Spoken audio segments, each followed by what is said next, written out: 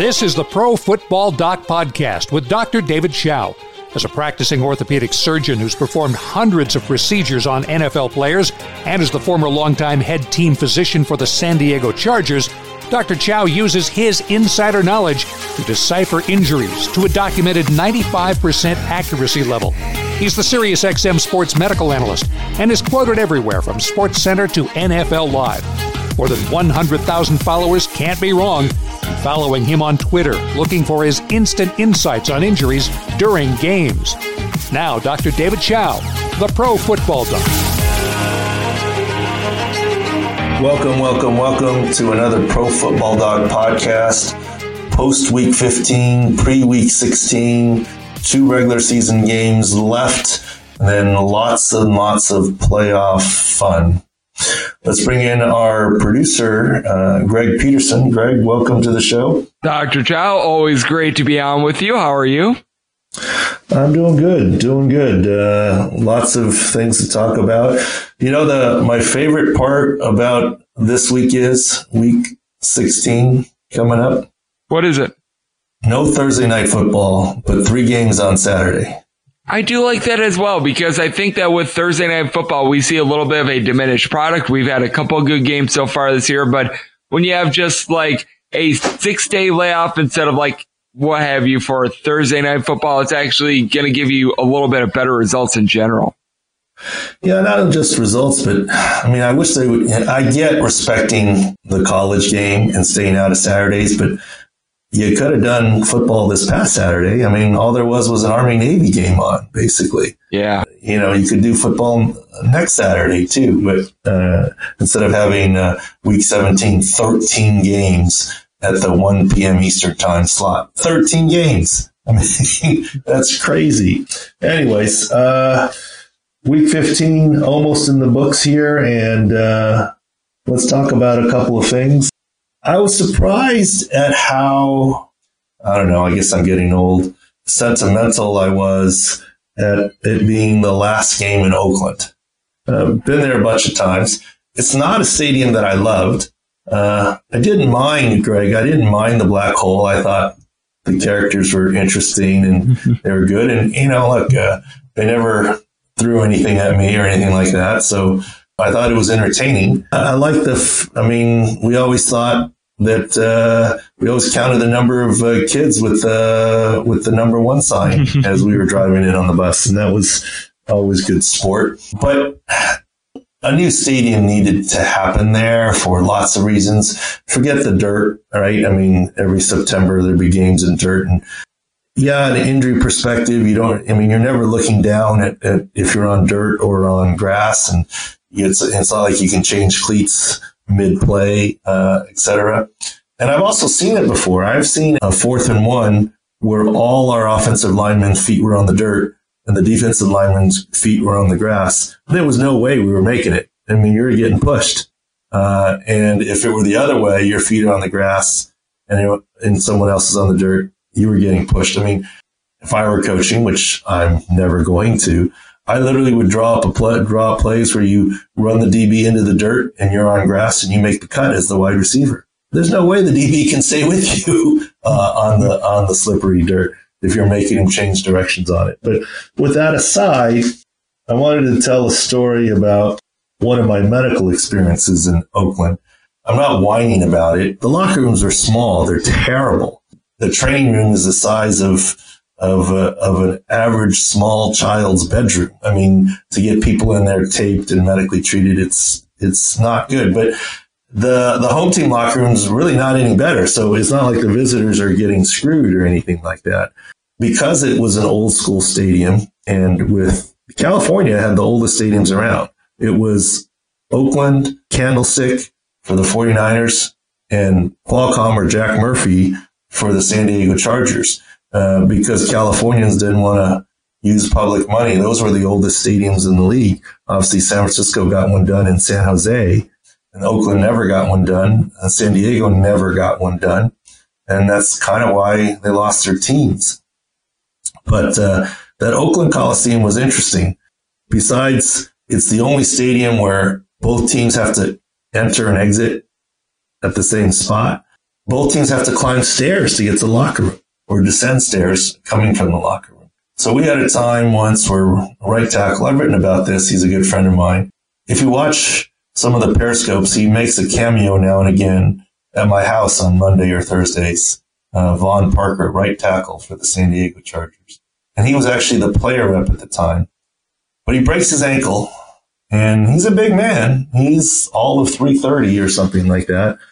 And the X-ray, the locker room's a flight and a half of stairs up. And the X-ray facility in Oakland is literally 3 flights of stairs up. I'm like, we're not getting him up 3 flights of stairs until we put him in a boot, cast him, or get him on crutches or something or other. So we said, all right, we're going to take a cart. So we take a cart, and literally we were near the tunnel entrance, near the Raiders sideline. So we have to take a cart down the sideline, across the end zone with the black hole, down the Chargers sideline to the 50, out the back of the Chargers sideline, up a slight incline. And there's no exaggeration in this story. I've written about it. It's true. And halfway up the incline, it's the sideline attendant guy, myself, and Vaughn Parker in full Charger uniform, and I'm in Charger gear. And halfway up the ramp to get outside of the stadium to get to the same level as X-ray, the cart stalls out. It's out of juice. So the guy puts the emergency brake on, puts us in park, and goes, hang on, I'll be right back. Good kid. Ran down the tunnel, get another cart, bring the cart up. We unload Vaughn over the other cart. We're on our way. And then I realized something. In order to get there, we have to go outside the stadium. So we're on the sidewalk on the outer ring outside the stadium, driving along to get all the way back to the other side of the stadium, the long way around the outside. We're among tailgaters, people that quite honestly either didn't want to or couldn't afford to or didn't have a ticket or just wanted to stay outside and get drunk. So kind of a rowdy crowd. I mean, we're kind of driving through the parking lot, Vaughn in full Chargers gear and whatever. And we both looked at each other and said, oh, hopefully we'll be all right. And then we see a bunch of security guards, the private security guards with the windbreakers. And we're like, oh, well, we're good now. We're, in case something happens. And it turns out, I guess they work in shifts. And there were about 40 security guards gathered up on the sidewalk waiting to turn in their windbreakers and get paid for the day. And they were blocking the sidewalk and we're honking away and they weren't moving. And so we actually kind of went around them and made it all the way over there. But that's one of my big memories of Oakland Alameda Coliseum. Great place, great fans. Sorry the team is leaving. Vegas, I'm sure, will be spectacular, but just figured I'd share a couple of little memories of Oakland before, since this week was the last home game, I guess, ever in Oakland. Then again, we said that last year too, but this time I'm pretty sure it is actually the last. No, I think it is. It is the last. And I wouldn't have figured that they would have. I mean, Derek Carr's coming back to say hello and sign autographs, take pictures, and he got booed out of there. Boy, wow. I would not have expected that. I mean, do I think they love Derek Carr? Maybe not, but the guy's coming out to do you right as a fan, and you boot him out of there. That was interesting. And I saw fans trying to kick the seats and everything like that, try to take them home as souvenirs. I thought that was fascinating. I think everyone was so shocked that they lost the game that it made it kind of calm. I mean, it could have been worse, right? I mean, that was definitely interesting there. Well, the other story I want to share before we bring on our special guest, special guest will be cool because I'm excited to talk to him. I think he's a funny guy. I love hearing his stuff, Cousin Sal. But Greg, I don't really know him. I mean, so he was just nice enough. I met him at a Super Bowl, said hello, and said, maybe would you come on the podcast sometime? And he said, sure. So very nice of him, but I don't really know him, so I'm looking forward to that. But I wanted to share a little bit about the Patriots and some Patriot stories. I mean, Spygate 2 or spying on the Bengals, did they have anything to do with it? Did they not? I'm not going to wade that deep into those waters. Did they somehow, mess with the Kansas City Chiefs uniforms or gear the other week. I'm not going to get into that. But I will tell you this. It's the only stadium that I'm aware of that coaches have swept the visiting locker room for bugs. I remember a head coach of ours made a big point of saying, don't leave any papers out, and made our equipment guys collect everything before we went out to pregame lockers, and we left some security in there to make sure no one tampered with anything. And this is now everything's on an iPad, and then or a Surface or whatever. One coach that I know of that we were with banned the locker room attendants because they all live locally in the New England area. Banned them from our locker room and said, we don't need them. We don't need their help. So there certainly is some suspicion. But I will tell you this. This is my fun little story, Greg, and it's a true story. As you know, Chao was a pretty good friend of mine. We had fun together. We enjoyed each other's company, and quite honestly got to be better friends from him after he left San Diego. So he breaks his arm when he's with New England, and he's texting me saying, hey, I broke my arm. Can I fly home? And I'm like, yeah, and he wanted to talk. And I was like, can you wait till I finish my game? Literally, we were playing at the same time. And he goes, look, I just want to know, can I get on a plane and come see you? And I said, sure. So he literally, had the splint on, hopped on a plane before the Patriots game was even over, and started getting on a plane coming back to San Diego. And I didn't find this part out till a couple of years later, but because there were no flights and he just wanted to get out of there, he actually flew in a middle seat and coach. Can you imagine sitting next to him? I mean, not a lot of room there, but in any case, took care of him. And the next season, I thought he was done with his career. Next season, I'm in surgery. I remember it was a Friday, and I come out of surgery, and he's texted me and called me a couple times. And the Patriots doctor has called me. And so I called Junior and said, what's up? He goes, I'm in New England. You got to call their doctor so I can pass this physical. They're going to re-sign me. And this is in the spring. This is in the off season. I was like, okay, cool. No problem. So I call the doctor. Good guy, nice guy. He knows what he's doing. He says, what do you think about Junior? I'm like, I think he's fine. He goes, what do you think his arm's like? I was like, well, I mean, I know he's surfing. I know he's working out and I know he's doing anything. And I said, well, what does his x-rays look like? You shot x-rays. He goes, it looks fine. He goes, well, what do you think his x-rays look like? I go, well, if you want to send me the ones you have, I'll look at them. But he hasn't come in to take follow-up x-rays, I mean, I see him around and he's doing fine, but he doesn't want to come into the office. And he goes, oh, okay. And so the team doctor for the Patriots says to me, can you send me a letter saying that he's okay? I'm like thinking, we do the same thing. Why do you need me to send a note, right? I mean, that sounds strange. I didn't understand it. He's a good doctor. He knows what he's doing. So he can make the decision. I said, well, if you think he's fine, he's fine. He goes, well, do me a favor, send me a note. It's like, okay, you want a letter? He goes, just send an email. It'll be fine. I was like, okay. So being Greg, the little bit of a fun-loving guy, I was going to say smart aleck, but fun-loving guy that I am, the Chargers were slated that next season to play the Patriots in New England, the second game of the season. So I sent an email to the team doctor saying, in my opinion, Junior Chao is fine and cleared to play in all games next season except for week 2.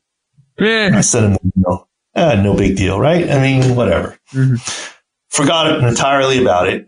A couple months later, this is when the beginning of some of the concussion awareness stuff, and there were some mandatory conferences for the doctors and athletic trainers to go to. So we flew to, there was one in DC, there was one in Chicago. I don't remember which one it was. We flew to that, and the head athletic trainer of the Patriots, I know him well, Jim Whalen, good man. And he sees me at the conference, and he goes, Belichick saw your email. And I said, what email? I had no recollection of sending it, right? I did out of context. He goes, the one about Junior. I was like, oh, the one that I said, oh, he saw that? He goes, oh, yeah. And I said, what do you think? I said, did he laugh? And Jim goes, no. So I thought that was it. No big deal, right? No harm done. Then one day I'm breaking bread with Junior, maybe a month or two later, and I mentioned it to him, and I mentioned to him what I did. And he laughed and he kind of slaps the table and goes, that explains it. I said, explains what? He says, I'm back at mini camp and we're stretching for the first workout. And he goes, Bill never comes out during the stretch period, but he comes out during the stretch period and walks straight up to me. I thought he was going to welcome me back or something. And he goes, the first thing he said to me was, and this is what Junior said, so true or not, this is what he said to me, right? He goes, Bill came and said to him, quote, that asshole doctor is a friend of yours, isn't he? And I'm sure he said it in fun. And I said, Junior, what'd you say to him? He goes, I told the truth. I said, Coach, I don't know what you're talking about. Because I had never told Junior I did this on the email, right? I mean, I just did it. And he goes, that's what he was referring to. I said, no. I said, so you disavowed knowledge of me? He goes, well, I didn't know what they were talking about. I just told Coach, I don't know what you're saying. I don't know what you're talking about. So that's a funny little anecdote. But let me tell you, I'm not making accusations, but not much gets past Coach Belichick, I guess is all I'm saying. I'm not saying he ordered anything or the cheating. I'm not taking sides, but I'm saying he's in control of everything in the organization. That I do believe, based on that anecdote. He's also the only coach, and I'll give him the benefit of the doubt. But if a player gets hurt on the sidelines, and let's say you're near the opposing sideline, it's common courtesy if the other medical staff isn't nearby that you sort of step in momentarily until they can get there, right? And then get there, then you let it go. And I've had sometimes our own head coach come out onto the field and poke her head into what we're doing a little bit and see how his guy is. Doesn't happen often, but it does happen. The only time that I've had an opposing head coach poke his head into looking over our shoulder and seeing what we're doing is Belichick. Yes, the player went down somewhat close to the New England sideline, but it wasn't on the bench. It was clearly in the field of play. And I still remember our head athletic trainer, James Collins, who's been on this podcast before. He has that look where, that stares through you kind of thing. I remember Belichick, poking his head over the top and he was giving well wishes, and maybe it was all genuine, and getting glared at by our athletic trainer and then turning around. Haters are going to say he was trying to find out about injuries. Lovers are going to say he was being a nice guy. What's the truth? I don't know. All I know is he's the only opposing head coach that I can recall that in 17 years stuck their head into the medical part of kind of what we were doing when we were on the field. Just an observation is all. Just an observation. All right. Enough of fun little stories and reminiscing today here. Let's move on or take our break, and we'll bring you on Cousin Sal, part 2 of the Pro Football Doc podcast next.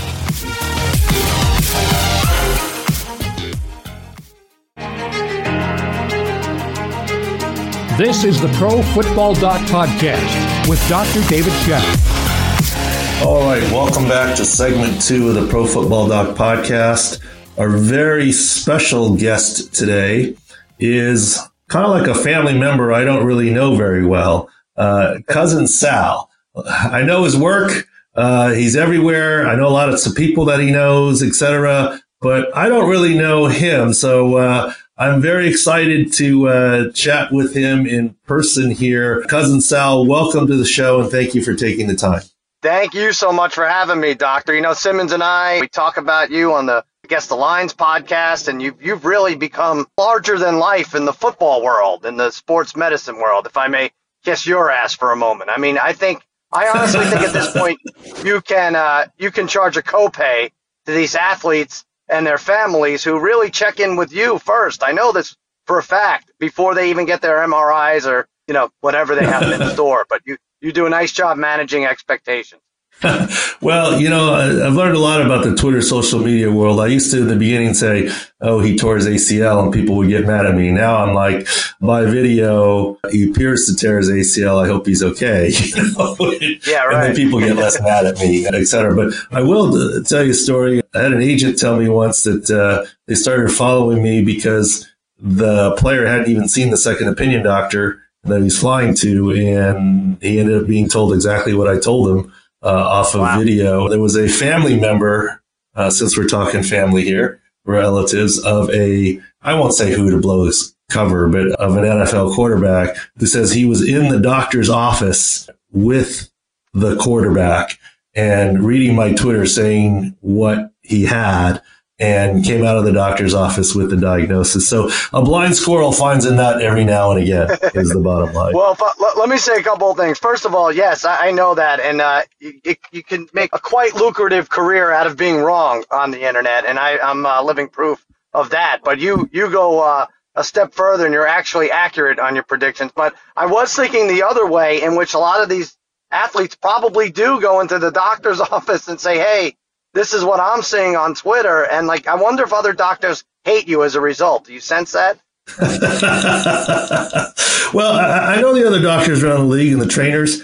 I think there's one or two that don't like me. But for the most part, what they realize is I give the other side, because here's the problem. Doctors get criticized all the time, right? Because you get second guessed because you can't say anything. You can't tell your side because of HIPAA laws and privacy. So, the doctors in Washington, in the Redskins are criticized, the Jets doctors, the Eagles doctors, you name it. All these doctors are criticized, and they don't get the other side. So what I try and do is give all sides, this may be the possibility. And there are lots of times when people criticize coaches or team doctors that say, they said he was going to play and he didn't play, so they don't know what they're doing. No, the doctor probably told the coach he's not going to play. And the coach, for his own coach speak reason, said, yeah, he might play. He's going to be okay. So they know the truth in the building and what's out there. Look, that's what creates the cottage industry for me, right? I mean, all the misdirection and the coach speak. That's kind of what makes it interesting. Well, you're excited to have me, but having those one or two team doctors that don't like you, that's the podcast you need to go after next. That's the fun. Well, maybe we'll come, or who I would love to go after.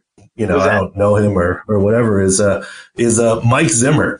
Last year, when Xavier Rhodes went down, I wrote an article and I said, it's obviously a hamstring, and most hamstrings just a matter of time, how severe, et cetera. But the way that he went down, the hamstring, and most hamstrings just a matter of time, how severe, et cetera. This one, I said, I have some worry for a proximal hamstring. And if it's a proximal hamstring avulsion, it's the only kind that needs surgery, and his season would be done. Let's hope for the best. I don't know, but that's kind of what I said. And there was no word after the game, tight-lipped everything. And then Monday morning, the press conference, and I wasn't even not there, but my phone started going off and people started texting me and Twitter and shots fired. But Mike Zimmer opened up the press conference. The first question was, tell us about Xavier Rhodes. And his answer was, well, that TV doctor was wrong. Oh, wow. And I was like, well, I don't know. I'm kind of a Twitter guy. I'm not really on TV, but, but I was like, well, I mean, it's Jerry Jones approach, right? I mean, if they're not talking about you, it's not good. So, yeah, it's never perfect. Maybe he was talking about Dr. Phil. You never know with these guys. You never know. But I will tell you, I have to say that I'm not a podcast listener, because when I'm in my car, I'm on the phone calling people, patients, this, that, the other, and I don't really listen to podcasts. But when you and Bill, my Twitter timeline or whatever, lit up when you guys made a casual mention this year about it. I really loved everything about it. I thought it was funny. I mean, I don't know Bill Simmons. I know you guys have an incredible podcast, and I know he's incredibly influential and popular, as are you. But I liked everything you guys said, except the only problem is the comparison to Quincy M.E. Now, I'm old enough to have watched the show when I was young. You got to get someone better than Jack Klugman and then compare it to me. Well, I have to say, I don't know. I can't think of, maybe it's my limited TV knowledge, but I can't think of a bigger compliment than Quincy. I mean, he was always right. He made everyone else look foolish, and he ruled the 70s. Maybe we need a little more updated example. You're right. But, yeah, Simmons and I, you're one of the things that are good about Twitter. Yeah, I mean, obviously gathering information. As far as not listening to podcasts and talking to your patients on the phone more, well, I think you need to get your priorities in line. These patients aren't going away. Podcasts, who knows how long they'll be around. Absolutely. But you do so many different things. But yeah, I appreciated the Quincy analogy. I'm not sure most podcast listeners have any idea who Jack Klugman or Quincy medical examiner is, but they probably can Google it and figure it out. But growing up as a grade schooler, I used to love that show. I mean, so I kind of really like the analogy in terms of what's going on. I was all in on Klugman, whether it was Match Game or Quincy or The Odd Couple. He was my guy. You know, there were only like 6 actors back then, so you know, you had to latch on to a couple of them. He was one of my guys. The Odd Couple was a little tiny bit before me, so I didn't do a lot with The Odd Couple. But yeah, you're right. Those sitcoms, you know, the Brady Bunch reruns, Happy Days. I mean, right, all that good stuff. All right, so a couple of current things. I love your unique and fun takes. So I've been asked about this a lot, and we talked about this in segment 1. So I want to ask you, give me your take on the Patriots Spygate 2 shenanigans and what have you. What's your take on all of that? Well, first of all, is it Spygate 2? I lost track. I thought we're up to 4 or 5 now with this. But I actually think, and I said this on the podcast last night, I think, you know, they go. I think winning is too easy for them. They need a challenge, and they need to cheat. And the idea when people say, oh, well, look, they got caught 3 times before. Do you actually think they're going to risk it and do it again? You know, they'll be the scorn of the league? I was like, yes, that's what cheaters do. That's what these evil minds do.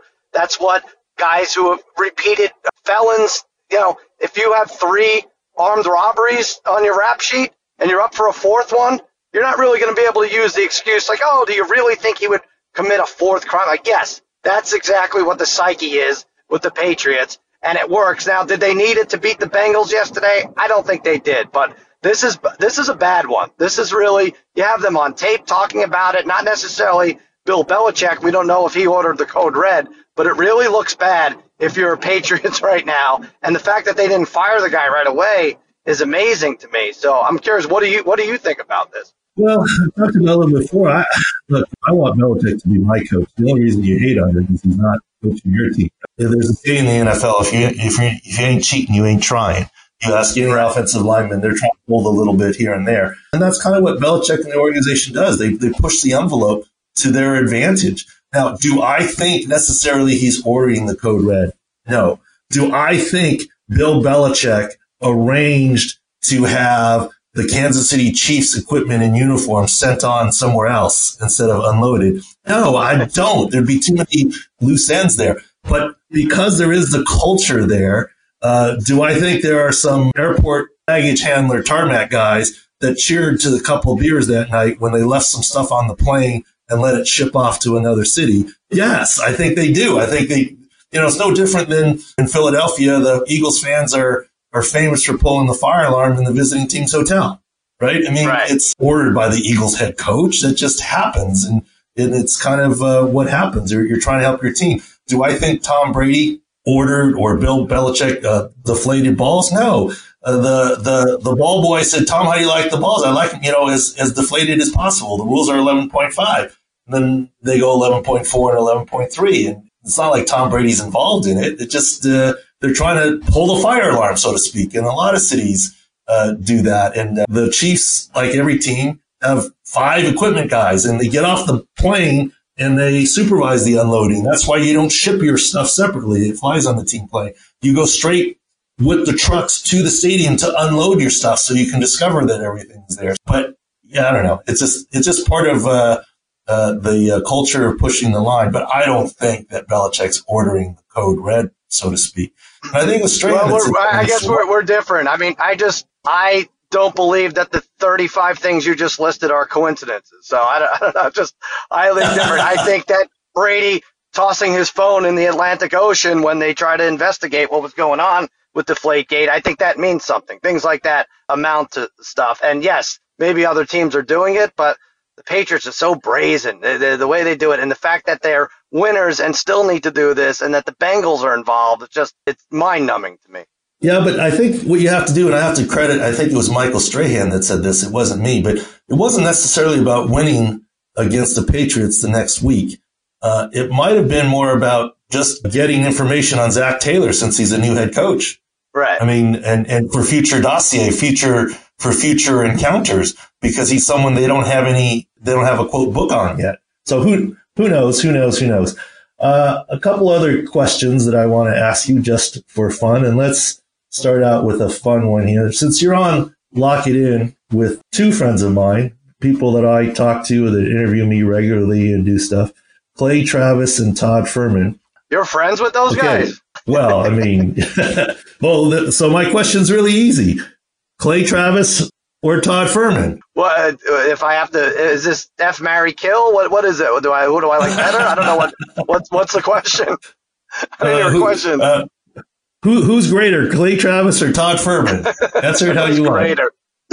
Well, neither of them are great right now. You know, we compete to have a better who wins more money each week on the show, and I am now a 10-time champion, and Clay has won 5 times, and Furman, who was last season's champion, is supposed to be the smart one, has only won once. So I can't attribute greatness to either one of those guys you mentioned.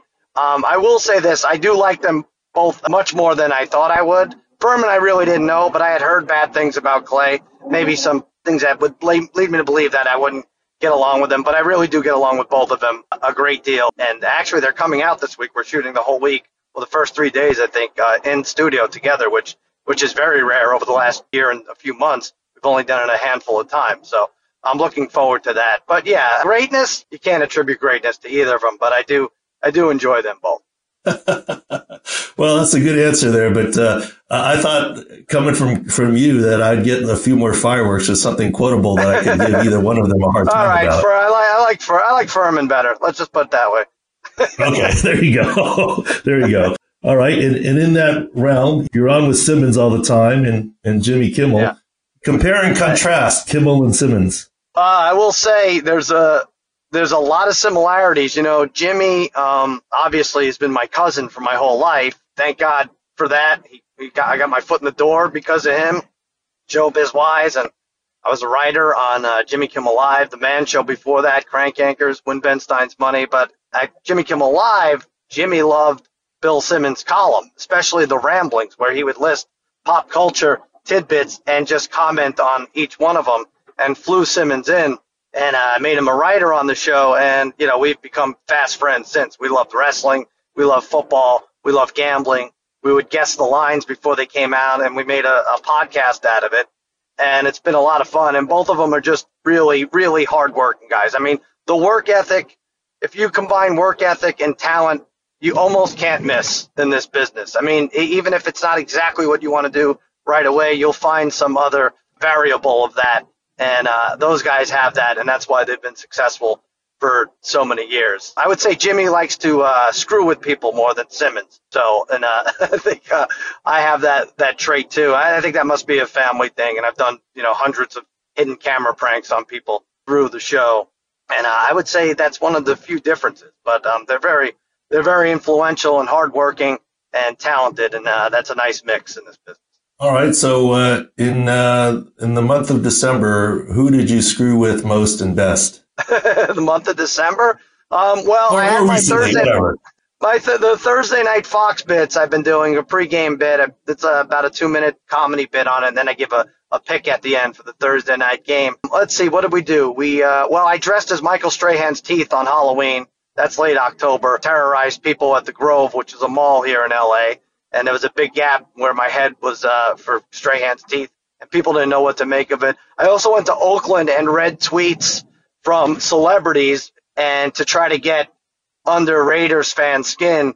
And I went to a big Raiders bar and was reading fake tweets that we generated, such like, you know, talking about like basically one from the Pope that said, well, I would pray for the Raiders, but there's really no praying for the Raiders and Raiders fans this year. And people were actually getting mad at the Pope and the the mayor of Oakland and Kanye West and Kim Kardashian, people who never tweeted anything about the Raiders. And you know how Twitter goes. All you have to do is see the check mark and the script after it, and people were furious. So that was fun, and that aired on Fox. Those were probably the bigger ones I've done recently.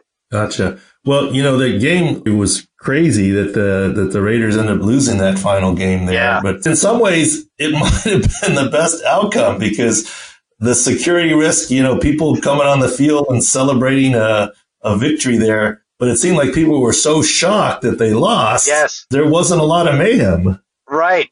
Are you able to look at the people, the fans in the black hole and diagnose them mentally? Because that would be a challenge right there.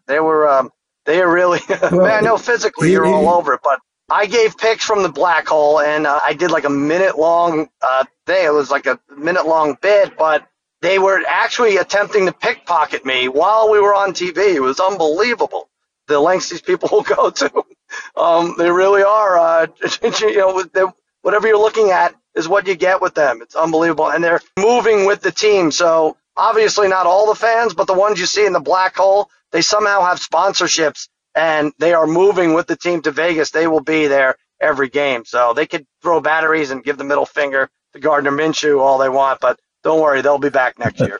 Well, I can back up what Gardner Minshew said. One of the bus games that we would always have when I was with the Chargers and we'd go up there would be games like over under number of kids giving the number one sign. And, that's good. All the takers were on over. No one ever said zero.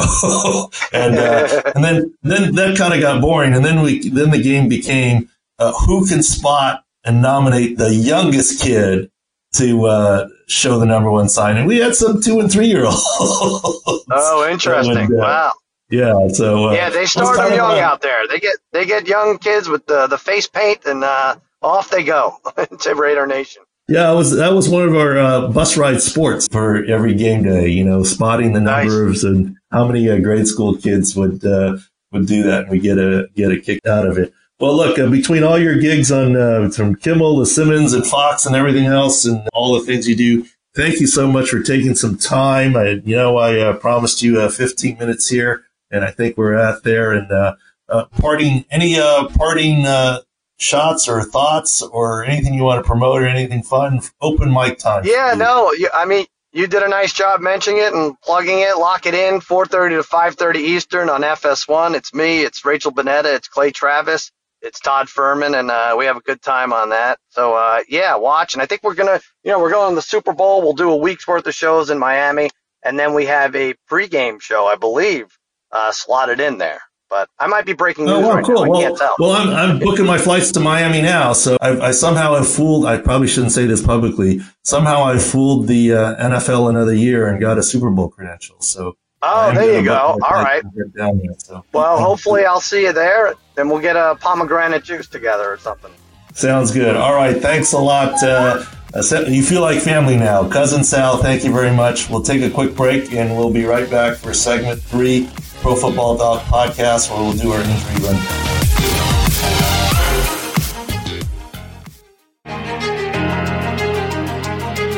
More now with Dr. David Chao, the Pro Football Doc. All right, welcome back to the third and final segment of the Pro Football Doc podcast. I enjoyed talking with Cousin Sal. Fun guy. Good, and at least he gave me a little bit to give Clay and Todd a little bit of good-natured grief. Yeah, he's a fun guy. I liked having him on, too. Yeah, and so let's move on to our injury rundown here. Lots of things going on. Quarterback-wise, Jameis Winston did fine with his thumb, chip fracture. 458 yards, 4 touchdowns? I mean, only 1 pick. He'll obviously be fine going forward. A couple of the hand issues. Patrick Mahomes is fine with his hand. Jared Goff hit his hand. Aaron Rodgers might have mild sprain to his wrists, a lot of hand injuries. Even there's a report Trubisky had a little hairline fracture or something in his index finger or something, but played fine. So a lot of hand injuries in quarterbacks, but they all seem to be fine. Daniel Jones, Eli Manning had that nice victory. Everyone probably saw the video of him saying "See you Wednesday." That definitely was a motivating chant and cheer afterwards. But I think that's his last game. I think Daniel Jones will be back this week.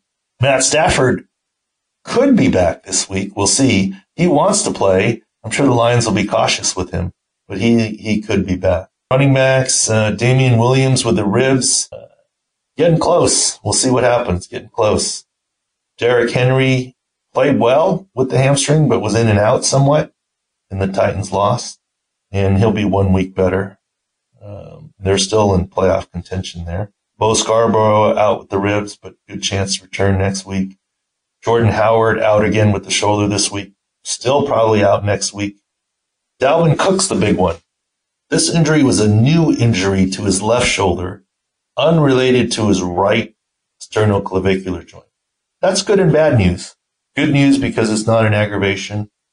Good news because the SC joint should be close to behind him by next week's big Monday night game against your Green Bay Packers, Greg. But Dalvin Cook should be able to play. I don't think that left shoulder injury is major by video, but we'll have to wait and see a little bit more information. On the wide receiver front, let's talk about some hamstrings. Adam Thielen indeed did play this week, but as we talked about, not full reps. He only had 7 snaps, 4 pass snaps, and he caught 3 balls for 27 yards. And then he was shut down as the Vikings were ahead. This is to be expected because there were 2 previous setbacks when Thielen came back, one in a game, one in practice. The last thing you want is another setback and for him to miss the Packers game. That's the last thing we all want, except maybe you would want the other, right, Greg? Yeah, I'd probably want the other. I would want him to be healthy for every game except for the one that he plays against the Packers. Just like my email, every game but one. Exactly. Just like that email. In any case, yeah, you expected the Vikings to use him sparingly, and come the Packers, they'll use him a lot. So I think he'll be a full go next week. Good to go, but as expected, not bad usage. I mean, he was in for 4 pass plays and he got 3 balls thrown his way. Caught 3 balls. Other wide receiver hamstrings, Chris Godwin. I think he's going to go the way of Mike Evans. As we said last week, Mike Evans' hamstring likely to head to IR, and he is on IR now. Chris Godwin, I'm saying the same thing. He's likely to head to injured reserve, only 2 games left. You now have Mike Evans out with hamstring, Chris Godwin out with hamstring, and Scott Miller, the other wide receiver, out with hamstring, all on the Bucs. Rashad Perriman had a hamstring earlier this year, so he's last man standing. So if you're in the fantasy championships, look to Perriman, or DFS, look to Perriman, because Winston's going to have to. He's the only other of the original 4 wide receivers on the roster up. Cortland Sutton had a shoulder issue that he returned to the game from and is okay.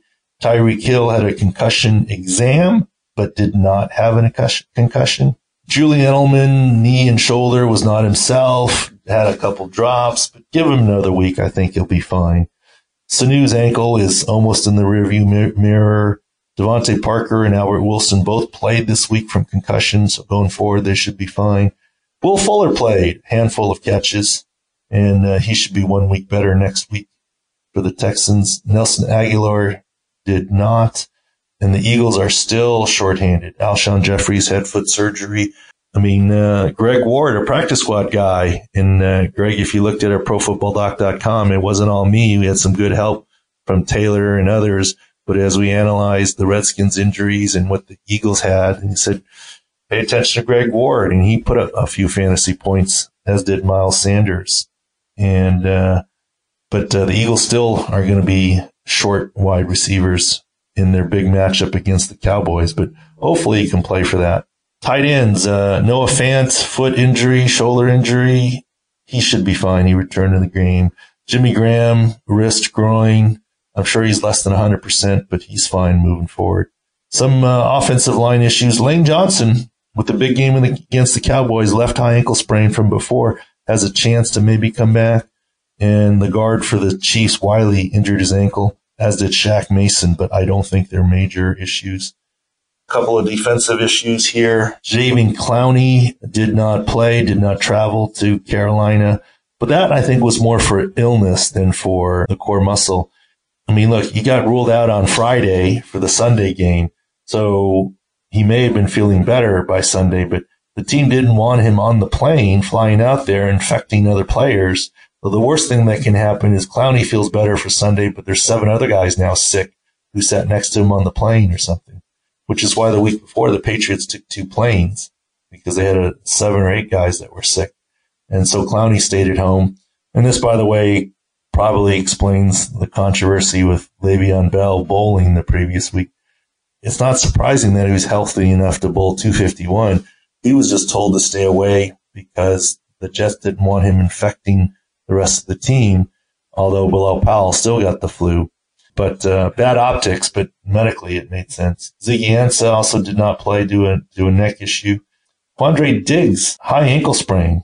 I think he may not come back for the Seahawks. But Bobby Wagner should be fine. His ankle injury is mild.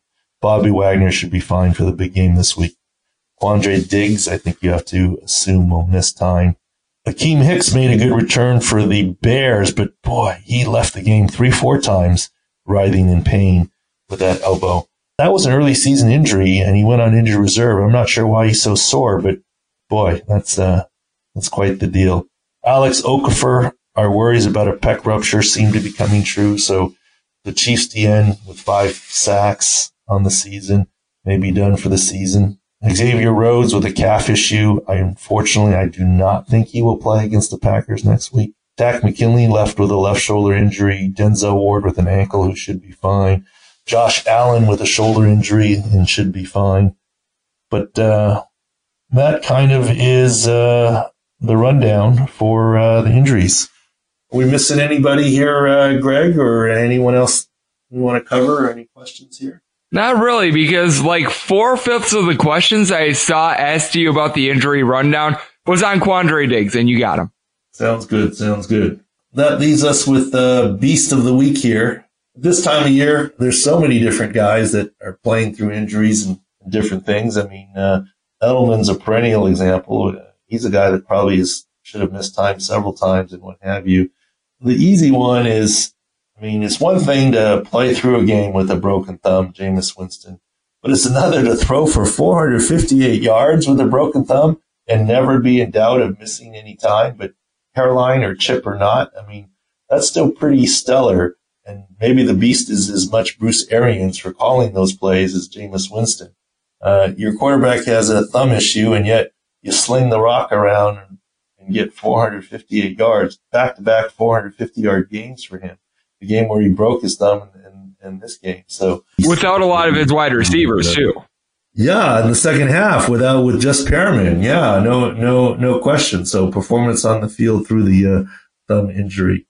All right, guys, check out profootballdoc.com. We have some new features, quick hits that I think were pretty cool and interesting, where we highlight some players and certain injuries and so forth.